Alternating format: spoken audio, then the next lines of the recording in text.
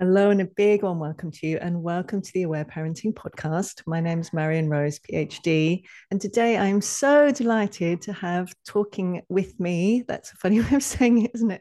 My dear friend and colleague, Joss Goulden. Welcome, lovely Joss.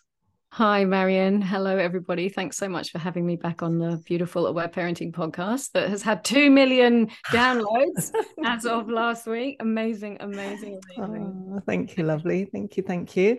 And I'd love to say for our listeners, if you don't already know, Joss and I already co-host another podcast called the Aware Parenting and Natural Learning podcast. So if you're in any way that inclined, I invite you to come and listen to that as well. And Joss, you also have your own podcast, the Aware Parenting Stories. Is that the Yep. accurate? Yes. So also, if you enjoy listening to Joss, which I know you will, because I do, I also invite you to come and have a listen to that. But anyway, today we're going to talk all about sleep as part of the sleep series. And I think you're going to be talking about your own experience with sleep as a mother of two, but also talking about sleep and teenagers, which is often quite a hot topic as well, isn't it? But do you want to start off with sharing about your own journey as you came into aware parenting, or just anything about that? I didn't mention as well, of course, you're an aware parenting instructor too, but yeah, come and share. What would you like to share about your own experience with sleep? Thank you, Marion. And I love that you're doing this series and I've listened to the first two in the series and I'm on my way into the third. But I think it's really, really helpful because it's so often a challenge for people. And I think sleep is what often brings people to aware parenting, isn't it? Challenges with sleep. And that was certainly true in my family. My son was born and we just did classical attachment parenting and he just woke all the time. He would have 45-minute sleeps during the day and the rest of the time he would be awake and wouldn't go back to sleep. And at night he woke very, very frequently for many years. Well, for 2 years anyway, the first 2 years of his life. And it was completely exhausting and overwhelming. And I became absolutely obsessive with how long he'd slept for. And we tried everything to try and help him to sleep more. I even gave him a dummy at one stage. And part of me was thinking, oh, please just suck on the dummy and go back to sleep. And part of me was thinking, oh, please don't do that. But I was completely exhausted. And then my second child was born and she didn't sleep very well either. So that's when we discovered aware parenting. And that's when things really changed fundamentally for the family. And people started sleeping because we started listening to feelings and things really shifted. And it's interesting, though, because in spite of practicing aware parenting for a long time and doing lots of attachment play and lots of listening to feelings, throughout the years, we have still had issues on and off and challenges with sleep at different stages and different ages. And I know that I also had difficulties with sleeping as a child. And I was at boarding school. And so I was really used to sleeping in rooms with lots of people. And I remember I was thinking about it last night and I was thinking I was going to come on and talk to you on the podcast. And I remembered that in the dormitories at night, the last thing that we would all say to each other is, can I wake you up if I can't sleep? And that was a big time when lots of us had lots of feelings coming up. So there was often lots of fear around sleep for me as a child. And I do remember when I used to go home in the school holidays that I really hated sleeping in a room by myself. I really found it very hard not to have somebody there who I could say, can I wake you up if I can't sleep? And I do remember as well around, I guess I was about 10 or 11, and I was really struggling to sleep in the room at home by myself. And I think my parents, in sheer desperation, didn't know what to do to help me and took me to the doctor. And the doctor prescribed sedatives for me. So I would be sedated in order to fall asleep. So yeah. You're laughing because you can see my jaw's dropped. I feel incredulous. Oh my God, Joss. I'm sending Yeah. that younger you so much love. Wow. Yeah. And I really understand as well, like my parents just really wanted to help me and they really wanted to support me to sleep. And that was, nothing was understood in those days around attachment and around those needs for closeness and connection. So of course, yeah, that's what happened. But as a result of like the things that I learned when I started studying psychology, and I read, I know you did too, The Continuum Concept by Gene Needloff with the Aquana people, and that really was a real light bulb moment for me around our needs as humans for closeness and connection whilst sleeping and whilst preparing for sleep. And it completely made sense to me that people, millions of people all around the world, sleep together, sleep next to each other, sleep in groups. And that's with children as well as adults as well. And so that as soon as my son was born, I was really passionate about that. That's what I was going to do. I was going to co-sleep. And so he was in my bed from the moment he was born. He ended up being born in the hospital. And yeah, I had him in bed with me that night, even though the midwives were really unhappy about that. And so, yeah, we've always co-slept with our children when they were younger. And that was something that I really loved and really met everyone's needs in the family, even though sometimes it was a bit of a juggle. But yeah, I think that's been a really important part of the process. But it is a challenge. Even when we're listening to feelings and doing lots of play, there are still times when it's difficult, when there's particularly stressful things going on for our children or for us or for both. And each of the stages of childhood has its own different rhythms, and the circadian rhythms and the different stages and different ages around melatonin and how that's released at different stages in life. So yeah, it's an ongoing thing to learn how to support our children at each different stage and with each different child, because their sleep needs are very unique as well. And my son has always, well, once we started aware parenting, my son would fall asleep fast but wake up early. And his name's Sol, and I can't sometimes wish that I'd called him something else, but because he often used to wake with the sun. And my daughter would take a long time to fall asleep, even when she was younger. But once she was asleep, that was it. She stayed asleep and would sleep late. So it is also about tuning into their different rhythms too.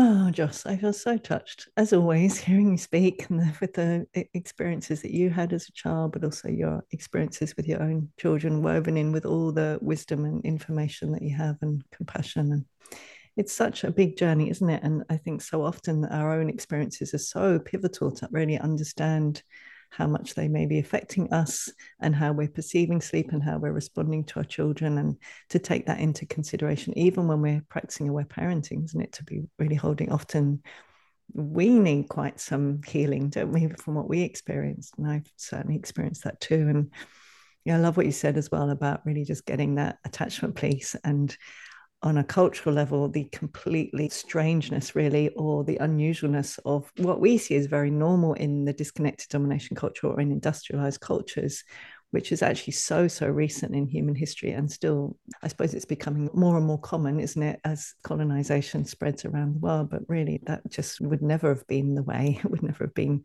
each person in these individual rooms in their own beds. And I think that's always so helpful, isn't it, to imagine those. I remember watching documentaries and seeing in different cultures, just seeing everybody wherever it is in the world. It might be in a hot country and they're all kind of sleeping in hammocks in this massive big place. Like, it's how we're designed to be, isn't it? Yeah. And how we've been designed to be for hundreds of thousands of years.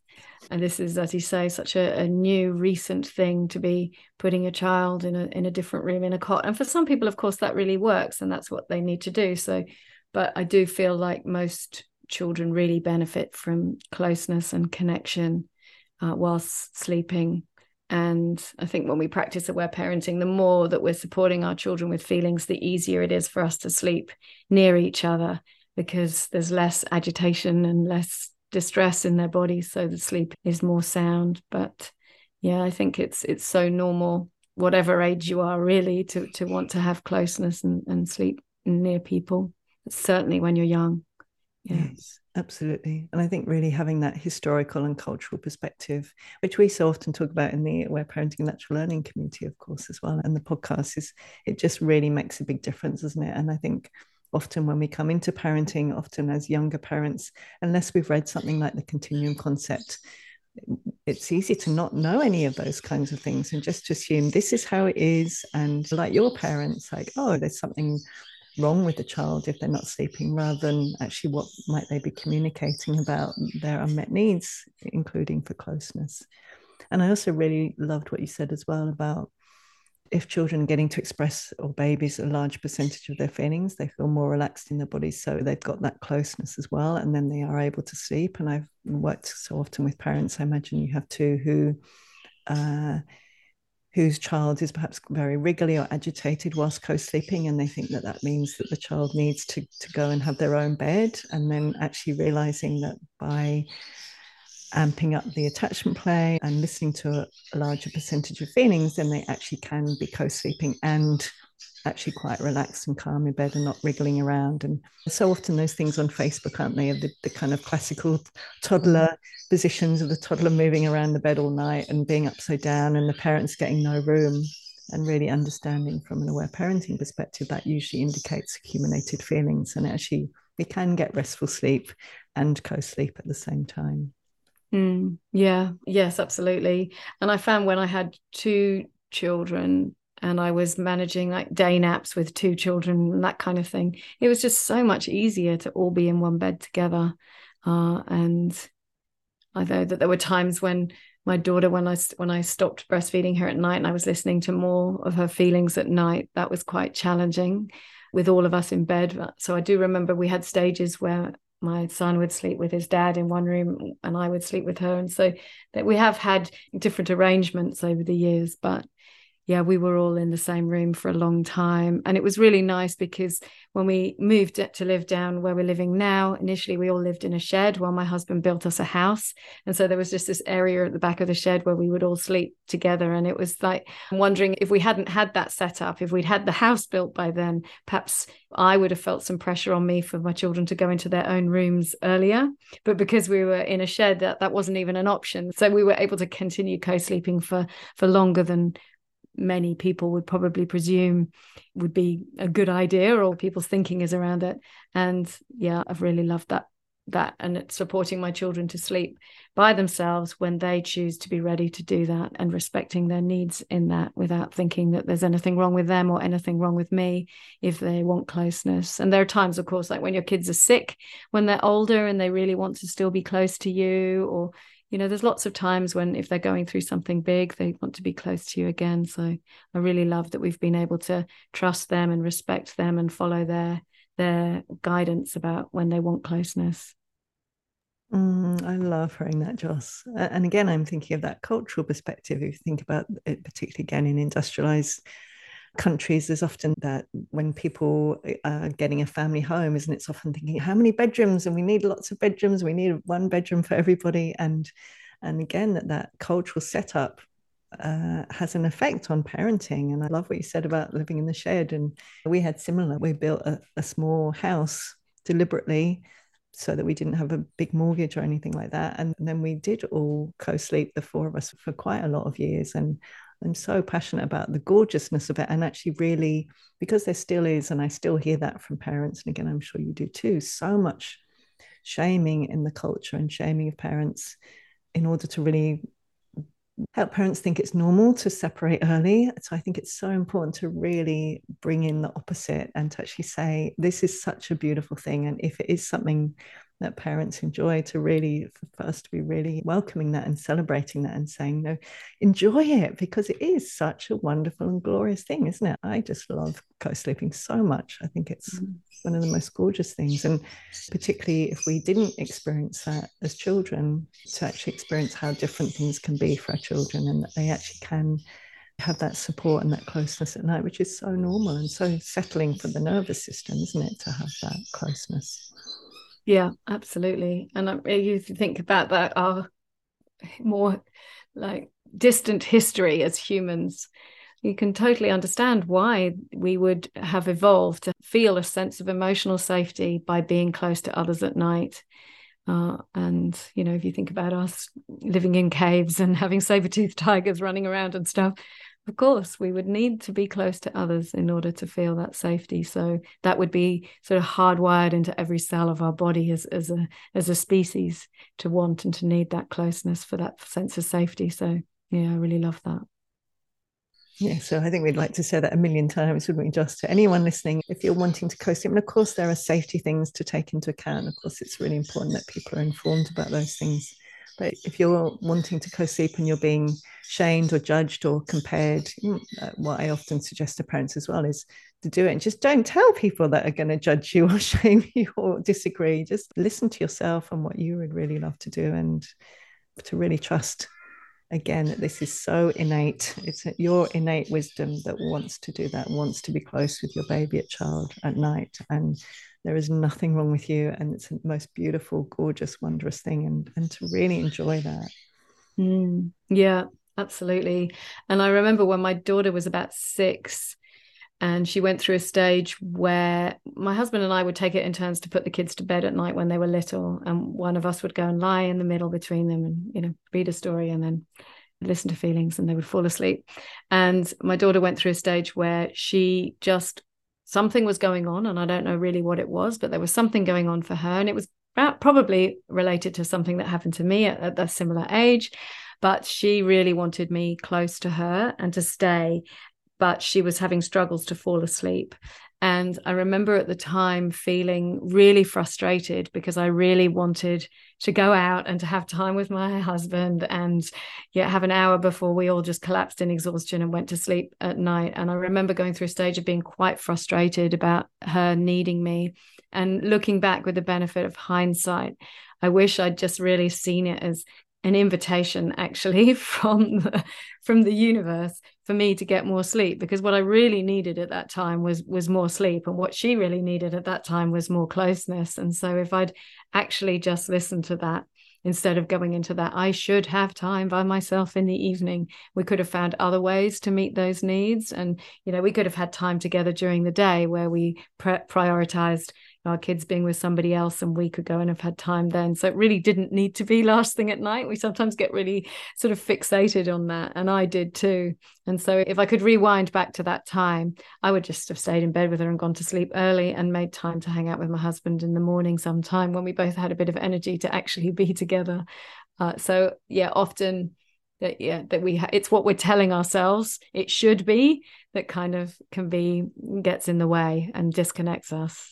Yeah, and I think as well, when I'm hearing that, both having a son and a daughter who are in their late teens and early 20s, is to really, again, see yes, I know it can be so hard and it seems so long, but in retrospect, it isn't. And to actually, every single opportunity for closeness and for cuddling up and for chatting and for gazing into their eyes, it's actually such a gift. And it is actually really a short time in terms of the span of our lives that they are children. And to really, it can be really hard to see that when we're in the midst of it, but I think I'd love to say that as well from this place in the parenting journey, to see things from that perspective sometimes.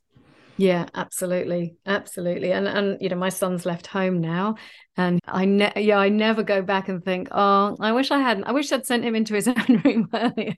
I just think I'm so glad that we had so many moments day and night when we were closely connected to each other, and what beautiful times, and how hard it was sometimes too. But yes, I'm so glad that we prioritize connection. And I think that's what aware parenting invites us to do again and again and again, whatever age our child is to prioritize connection. And often that means sleeping together. Yes, and it can be really helpful as well. Like if there isn't so much connection in the daytime, and I know you and I, we had a different experience often because of our children not going to school, but if there were days where perhaps we were doing other things, but for parents who are working and children that are going to school or daycare, that often if there's a really busy day, to actually get that closeness and almost on that deep unconscious level, to be really having that sense of that closeness is there. So again, it's a really helpful antidote in the busy lives that so many of us lead as well, isn't it? Yeah, absolutely. Yes. So do you want to share more, Joss, about, you were talking about all the different ages and stages, and I love how you talked about that, and melatonin and all the things. I just so appreciate all your wisdom and knowledge. Do you want to share something about that in terms of the time span and the different ages? Yeah. Well, I think the obvious one is when our children become teenagers, there's this real change in their physiology as they start to go through puberty. And so in the run up and in the early teen years. And so there are obviously physiological changes that are going on in their bodies in that time. And there is this understanding that children who are teenagers like to stay up late and wake up late. And for lots and lots of teenagers, that is true. And that is largely because the timing of when that melatonin is released in their bodies gets later and later. And so they stay awake for longer, and then they need to sleep longer the next day. And of course, that was such an advantage for us because we were homeschooling. So it didn't really matter what time we had to wake up the next morning.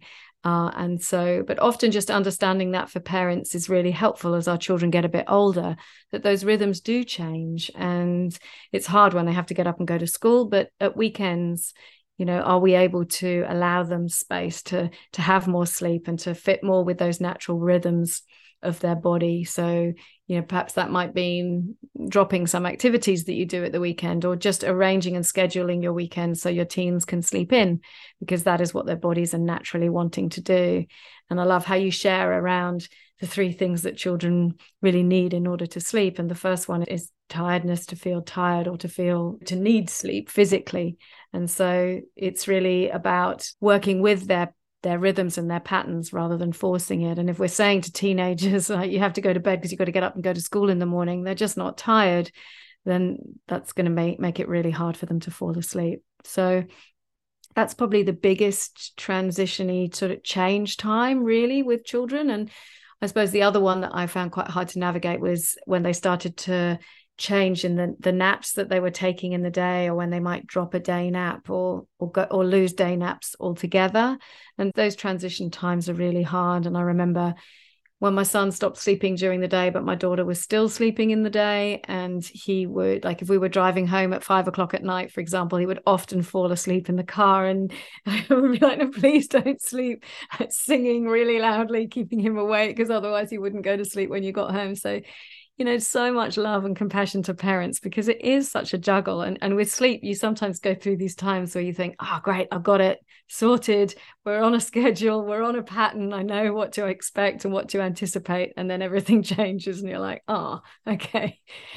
So yeah, I think those are the two big ones, when the napping in the day changes, and when they start to sleep much later at night and want to go to bed later at night. And I think, yeah, in the teenage years, there's lots of things as well to be juggling around sleep, because of course, lots of our teenagers are on screens, and that might be that often impacts their rhythms. When our eyes, if you think again from our evolutionary perspective, we were designed to go to sleep pretty much fairly quickly after sunset and to wake up pretty much at sunrise, because of course we didn't have electric light, and so we might light a fire.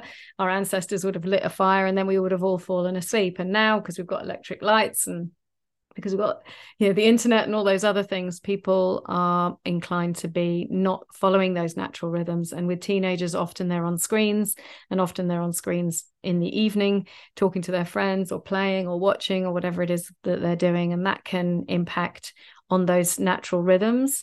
And there are other things that impact on those rhythms too in the teenage years. One is that lots of teenagers start drinking caffeinated drinks. In their teen years, they might start drinking coffee or more tea, or they might be, I don't know, but my kids don't, but they might be drinking those sort of, I don't even know what they're called, those drinks that are like sports drinks. Yeah.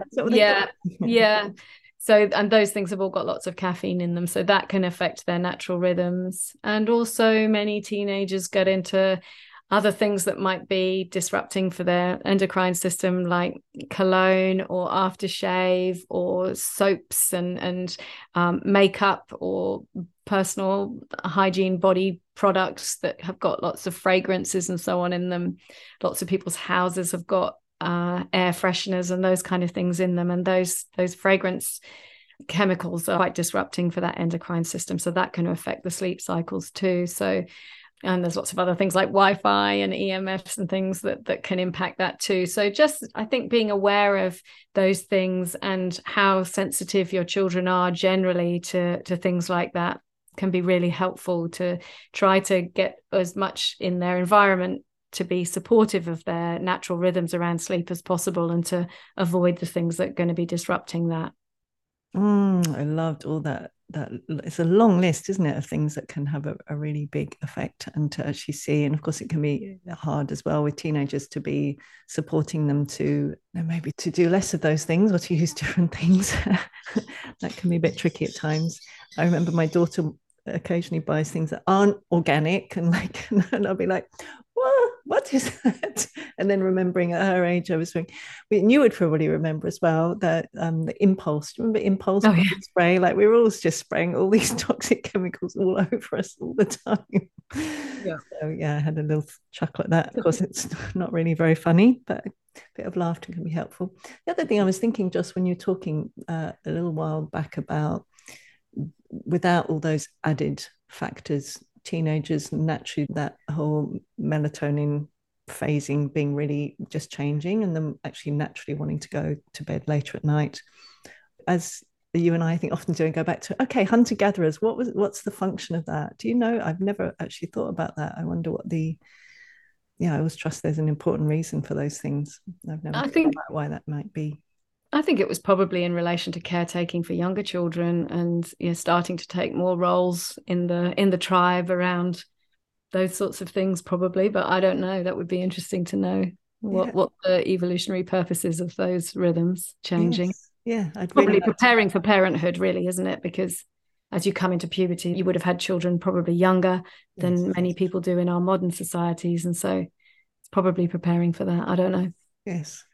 Or maybe not have don't have young children around, but maybe it was going out like at night. Maybe that would be meeting up with and coupling up with others as well. Maybe that was part of it. Who knows? But actually, I feel really curious to understand what that is. So thank you for that part. And going back as well, the whole nap and dropping the nap and all of that. That's so big, isn't it? I'm also sending so much love to all parents who are in the midst of that phase right now. I always Yeah. find it helpful sometimes to remember. I think sometimes in the dropping of the nap, not the, I remember that too, that, oh no, don't, if it's driving somewhere, no, not if you fall asleep now, you'll wake up like, but more about the dropping the nap, and then actually noticing that then they would get tired, and of course when they're tired they're less able to repress their feelings, and then actually that would support that natural relaxation process of them crying before bed. And often that would actually be really helpful, and I really remember being able to really trust that. Go, okay, they're going to be more tired, and that will actually mean that they can express more feelings, and then they'll be able to sleep more, and that really helped that kind of transition period out of the nap. Yeah. But it can be Yeah. really big, can't it? As well, it's often when we might have a nap and we might lose that as a parent, and that often makes a really big difference, doesn't it, to not have that bit of time in the day to nap or to do other things. So Yeah. Yeah, absolutely. I remember when the hardest time I think was when my daughter was little, really little, and she would sort of sleep between like 9 and 10:30, and then my son would sleep between about 11 and 12:30, and then my daughter would go back for another sleep between about 1 and 2:30, and I'd get to like 2:30, 3 o'clock, hadn't actually managed to leave the house. Like, but then when, yeah, we used to, like you say, when they drop their day naps and then we lose that nap, that can be really hard. Although I do remember that was a really beautiful time when my son dropped his day nap. That was like our special time. So I would put my daughter to sleep for her nap, and then my son and I would go and have special time and play. And that was really, really lovely for our connection and for supporting healing and catch up crying for him for his accumulated feelings that had been sitting there for a couple of years trying to get out before we knew about aware parenting. So I did find it really helpful, but it was also really tiring. yes, it's a lot, isn't it? And again, I think we could come back to that, holding that original context, that bigger, wider context, that we're not designed to be just one or two parent, and often one parent at home for long periods of time, and navigating all of these kinds of things that in any healthy culture with lots of people around, there could be people sleeping. And my understanding as well, and I haven't looked into this for a long time ago, but I remember Brett Darnesh, who is in our aware parenting community and an aware parenting instructor. I'm sure he shared some while back that he'd done some research that actually many cultures not only have naps in the middle of the day, but often actually will wake up in the middle of the night as well and have time, connecting time then. So again, I would like to do a little bit more research, but yeah, naps, and in very many hot climates and often like Mediterranean countries, again, it was very traditional. And I think obviously that's probably changing because of colonization, but everyone would have naps during the day, siesta was very common and shops were closed. And then there would be, again, a very different nighttime routine. And often children would be taken out to restaurants in the evening. So, again, just really different, even in European cultures. So, I think it's always really helpful to look at different cultures, isn't it? And to say, to see when there's lots of flexibility, to then to see that actually we also have that option to change things and to do things differently, because humans are so flexible and do things so differently in different cultures. Yeah, that's right. And it's such a fundamental part of aware parenting is tuning into the unique needs of your child and then making choices for your family that work for your family and meet as many needs as possible for everyone in your family. And yeah, I love that freedom from the it has to look any particular way around sleep. It's just whatever works for your family. Yeah. Yes, I imagine lots of people just breathing a sigh of relief. Like, oh, you mean we don't need to do it like everyone else? No. Get to absolutely experiment and find a way that really works for you. And again, to not tell people if you don't want to, just Yeah. get to choose. Yes. Yeah. Although, and there have been definitely things that around, I think aware parenting supports us so nicely around sleep, because if we just apply those lovely aspects of aware parenting to supporting our children, it really does help with every aspect of sleep. Even, I mean, in the teenage years, I think there's often, as well as the other things that we've talked about, there's often increased psychological stress that they're experiencing as a result of the pressures of being a teen in our modern lives. And as I said, navigating puberty and but also going through that stage of individuating slowly from us and becoming themselves it's a really exciting and wonderful opportunity for teenagers, but it's also quite a scary, stressful can be experience as well, realizing that you are separate and that you're going to have your own life and that you're moving away from your family in that slow process. And so, there are lots of parts of that can be quite stressful to navigate as our children come into the teenage years and move beyond. And then all the pressures around school and exams and all the societal pressures around. I mean, so many people say to teens, just, what are you going to do when you grow up? And most teenagers don't know. And there's all those different pressures. And then you bring in the social media, navigating the social media world, which is, of course, a really new thing. We don't really understand the impacts of that, except that we know that it is stressful, that it has these sort of physiological effects on our children as well around, well, just so many things that they're navigating through it. It's all the obvious stuff, but, lots of pressure, lots of comparison, lots of expectation, lots of 24-hour communication, potentially not being able to. I know lots of children experience really harsh and unpleasant experiences through social media. There might be that sort of online kind of bullying sort of stuff that's going on that can be really, really hard to navigate. And then also around navigating friendships, that's often hard for our children and teenagers. And then as they start to have relationships as well with others, that's a pretty tough stuff to start navigating. So there's lots of reasons why it's a stressful time. And of course, stress will impact on their sleep.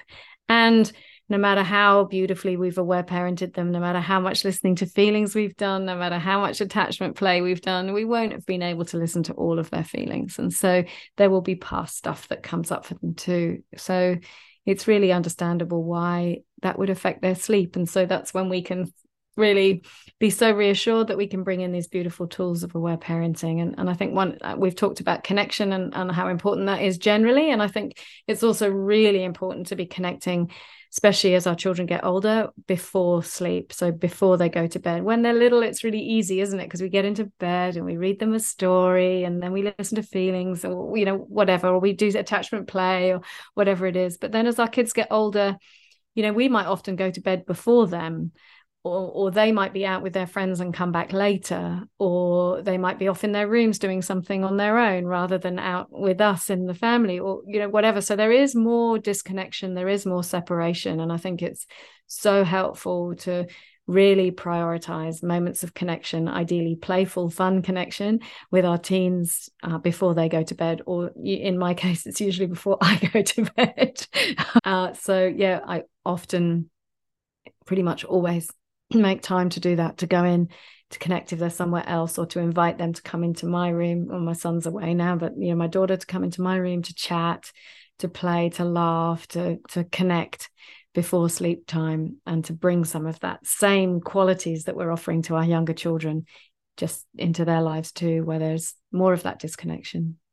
I love you sharing that so much. And just also when you were showing it before that about all the different stresses and possibilities of what they might be experiencing, it's just so much, isn't it? I just have so much compassion for teenagers and all the just extra things that they're going through nowadays, even compared to when we were teenagers. And it's what a hard time it is. And it's just so big as well, isn't it? Just physically, like literally, they've become a completely new person. I see that with my daughter and son. It's phenomenal, isn't it? And I know it's just obvious because it happens to all of us that we become adults from these child bodies, become adult bodies. But that in itself is just so mammoth, isn't it? Like who you are is literally completely transformed in those teenage years. So yeah, love that. Love what you said about the closeness beforehand. So beautiful, so inspiring. I love how you talk about tea. Well, all ages, as you know, but just the connection you have with your son and daughter is so beautiful. Yeah, so what else? I'm trying to think what else we do that is really helpful around sleep. And yeah, we talked a bit about play. I think that's something that we have to remember to keep offering our children as they get older. And sometimes Aletha has this beautiful quote. I can't remember exactly what it is, but she basically says, don't let their growing independence fool you into thinking that they don't want to be with you, because of course they still really need that connection, and that playfulness is such an important part of that. And so, still doing special time, like one-to-one, offering that, still bringing silly nonsense play into your day-to-day life as much as you can. Having power reversal games still be part of your life, whatever age your children are. Having like special family time in a playful way too. All of those aspects. I mean, even regression play we do sometimes in this sort of jokey way, and my kids are like, "Oh God, here we go!" But I think they love it really. Are you willing to share a bit more? Do you think they feel comfortable if you share? Feel free not to if you. Well, sometimes, I mean, yeah, sometimes we might do things where we might go into playing like she's mine, and Yeah. do a bit of that. And Okay. again, my daughter knows exactly what we're doing. And she's sort of like, oh, but I think she really loves it too. And the other day, we just sort of had this sort of jokey play of this game that we used to play when she was little, that she went through a stage where she would always choose to play this particular game in special time. And so we were just talking about that, and we kind of had this jokey role playing of that again. Oh, that's We were lovely. both laughing so much and being really silly about it, but that was nice. And sometimes it's just like picking them up and going, "Oh, you're still my baby, aren't you?" And kind of cuddling this person who's way bigger than me. Yeah, lots of sort of joking around, chasing, having the family jokes that come up a lot, running around with the dogs and being silly around that.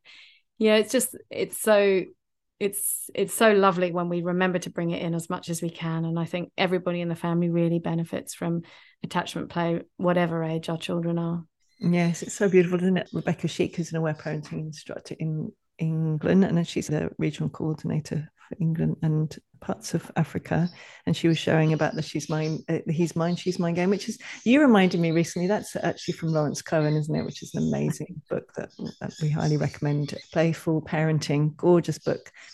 And I was saying we still play that sometimes with Sonny, who's 16, and like particularly if it's his dad or he's going somewhere with his dad, or to his dad's place, and I'm like, no, he's mine, I want him, and that it's so powerful. These games when they really can work throughout all ages, and even if it's slightly more silly and goofy when they're teenagers.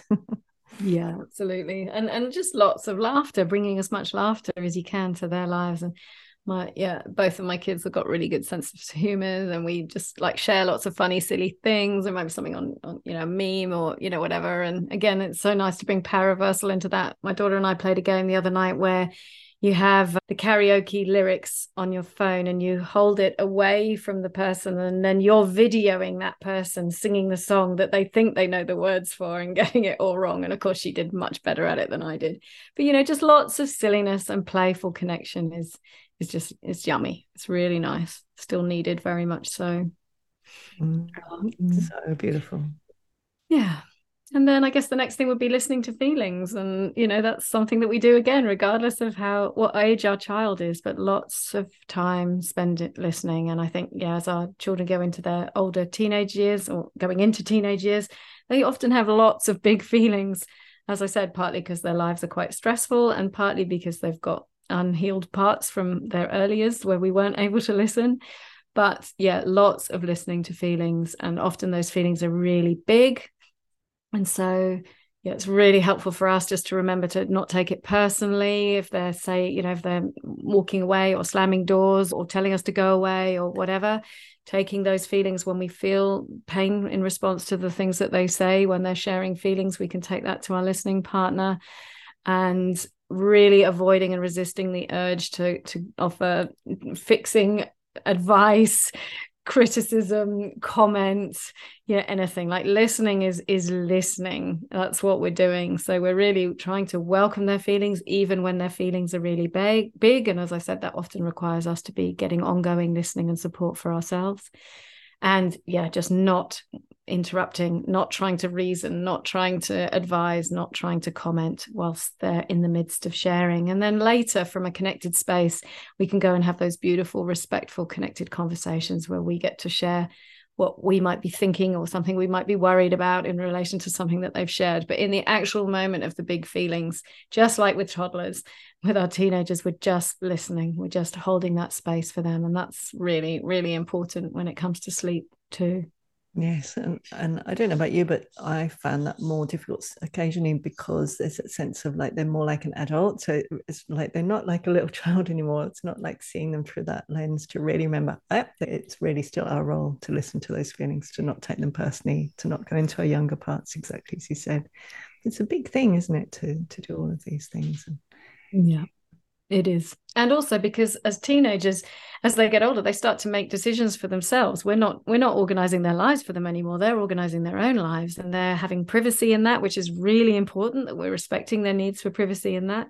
But as a result, sometimes they make decisions that we might not agree with, or that we might really want to go, oh no, if you do that though, it would mean X, Y, and Z or whatever. And so it really is a huge process to trust, to listen, and to not go into that advice, certainly not in the moment of the big feelings anyway. But yeah, it's really hard to navigate. And that's why, yeah, ongoing listening for us is so important, so that we can take all these fears and worries or concerns or frustrations or whatever it is that we're feeling about what our teens are doing, and we can take that to our beautiful listening partners, and then we come back to our teens from a space of trust and connection again. So yeah. It's so vital, isn't it? So incredibly vital. I also love what you said earlier on as well about really responding to each child or teen individually, and that they can be so different in terms of their sleep. And some of that might be the amount of feelings that they're feeling. It might also be some of those external factors that you already talked about. And some of it might just be kind of innate differences that they're expressing as well. I certainly experienced a difference between my son and daughter in terms of sleep. And I think some of that is definitely feelings, but it's really, really different. So again, that we really, as always, with aware parenting, always really looking at each individual child and those innate differences, as well as the differences in stress and trauma that they've experienced, as well as all those other factors like, are they sleeping closer to do they have a brighter light, or always checking out those other kinds of things. As you know, I just had an EMF expert to come and have a look at my house, and just seeing the different levels that were in each of our rooms, to be, of course, with aware parenting, we're always looking at needs, which includes just deep physiological effects of all the things that you shared about as well, like the things that we may not necessarily take into account, but that deeply affect how relaxed we can feel, whatever age we are, and how easily we can sleep. Yeah. Yeah, absolutely. And doing what we can to reduce stress is so important for children of all ages. And that's such a fundamental part of aware parenting too, isn't it? That we are taking steps to reduce stress. And sometimes that means doing what we can to advocate for them in school, or maybe that means taking them away and making sure that they get lots of time in nature, or going to the beach, or looking after their well-being in other ways. But that's such a big part of it. And sometimes that's family stress too. And if we're finding ourselves, for whatever reason, where there is lots of stress in the family, that's a really nice invitation to be making sure everybody's needs are getting met, making sure everybody's getting listening, and then keep coming back to these basics of connection and compassion, peaceful conflict resolution, of having family meetings, having spaces where we can all share, and all of those other aspects of aware parenting that are so important too. Yes, I often talk about sleep being almost like the most sensitive barometer to what's going on. So often anything that's happening, it will show up in sleep. And so I often think we can sometimes kind of flip it. And yes, of course, welcome frustration and all the things, powerlessness, tiredness, exhaustion, of course, so much love and compassion.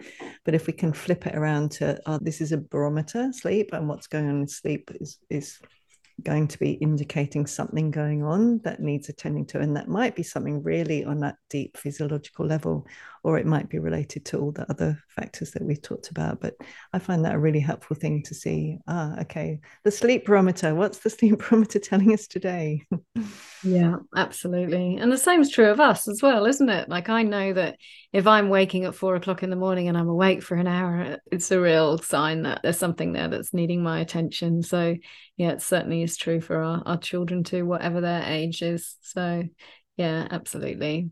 And I think the other thing about aware parenting too, that especially for people who are coming later to aware parenting, is the importance of not having punishments in the family. And it's, yeah, that's such a fundamental aspect of aware parenting, to not be having a punitive environment. And again, if we're looking at trying to create emotional safety, trying to build connection, trying to listen to feelings, trying to support the release of stress and trauma, that is just the key thing that has to be not part of the equation. Is if there's punishments there, then there's not going to be that experience of emotional safety, and there's not going to be that same sense of connection and support. So that's also another one to be thinking about if we've come to it late. And again, if we have come to it late and we have had punishments for our children in the past, it's so easy to just rewind and to again use that beautiful tool of aware parenting too, to say to our children, sorry, and I wish I'd known then what I know now, and I understand that you might have feelings about how things were in the past in our family, and I'm here to listen to those feelings. And you can always repair, you can always heal, and then choose to do things differently once you have that information. Yeah, it's such a relief, isn't it, to know that always we can go back to those reparative experiences, and however long ago things happen. And that might also include, like when we were talking earlier on about, if you didn't know about aware parenting earlier on, or perhaps you were talking you in terms of our listeners, not you, Joss, didn't co-sleep or didn't have much closeness earlier on around sleep, that an older child might want closeness now, might want to suddenly start co-sleeping at a later age. And again, really listening in to ourselves about whether you're actually willing to do that, and really seeing the normal, natural healthiness of that, and that these are part of those reparative experiences. Mm. Yeah, so helpful to know that, isn't it? So helpful, because we all have times when we've responded from our own pain and our own unhealed traumas being touched by something, and then we respond harshly. And I think it's so often parents say, oh, I'm not aware parenting properly, or I'm doing it wrong, or whatever, and really it's just all part of the same beautiful process. And it's fine. It's always fine, because with these tools of aware parenting, we can always repair, we can always heal, we can always acknowledge, we can always keep trying to do things differently. And it's just, I love that compassionate sort of understanding for all of us. Yeah, me too. It just makes all the difference in the world, doesn't it? Yes. Yeah. Is there anything else that you wanted to say about sleep, Joss? Don't think so. Oh, well, I suppose the other thing that we can do to support our children as they get older as well, maybe they might want to, as well as doing all these other things of aware parenting, it might be helpful for them to learn about relaxation and meditation and mindfulness, or breathing exercises, or whatever, any of those sorts of things that can support us too, not as a way of suppressing feelings, because it can be used in that way, but rather just as a way to support their natural relaxation some more. So that's something that I found helpful at times for my kids when they were younger, to be able to relax, to listen to a little guided meditation before sleep too, just to help bring their nervous systems back into calm. And if it's done, as I said, in conjunction with listening to feelings and play and all those other things, that can also be helpful for them. Yes, just as there are so many different factors that are affecting sleep and making it harder, there are so many different things that we can also bring in to support that. Yeah, I'm really grateful from doing hypnobirthing and calm birth and learning those things and remembering how often I drift off to sleep as I was doing them. And I do them afterwards as well. And when my children were babies, that, you know, just really knowing how to feel relaxed in a way, as you said, that isn't suppressing or bypassing feelings, but is actually just supporting that beautiful process. And of course, because our stresses are going to be affecting our babies and children and even teens as well, so that actually supporting ourselves to feel more relaxed through talking to our empty bodies and crying and raging, but also finding ways to support us to feel relaxed in ways that aren't dissociating. It's really helpful, isn't it? Yeah, it's so helpful. And that comes back to meeting needs, doesn't it? That we all have these needs to be having times that feel really nourishing and restoring and relaxing. And again, you know, when you're in the midst of it with really young children, it's so hard to imagine the possibility of having time to be able to go and tend to those needs in your body. But yeah, and again, it's a short period, even though it feels huge at the time. But then as your kids get older, we do increasingly have time and spaciousness to be able to tend to ourselves in these ways that make such a difference. Yes. Yum.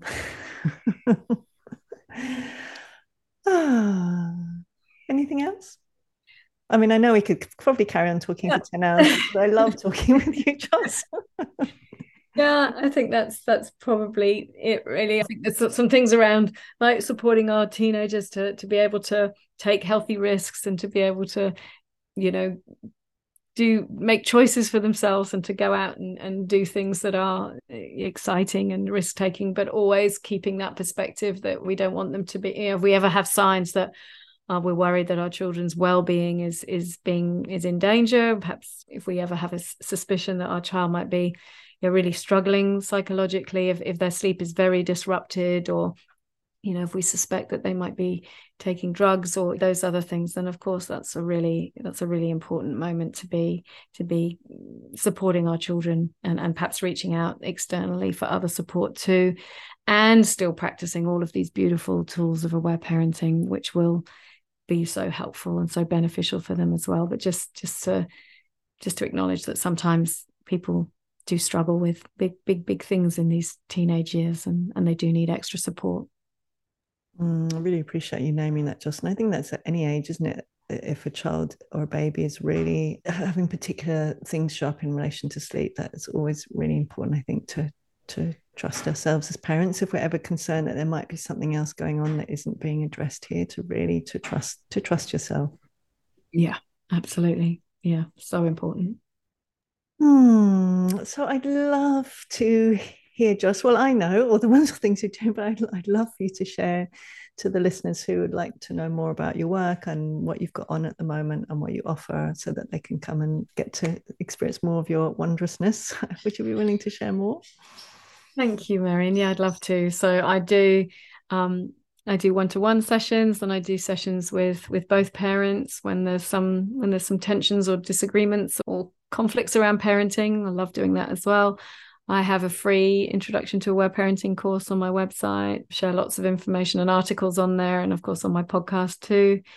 I have an aware parenting teenagers course, which is like an ongoing self-paced course, as well as having regular live rounds, which I really am loving.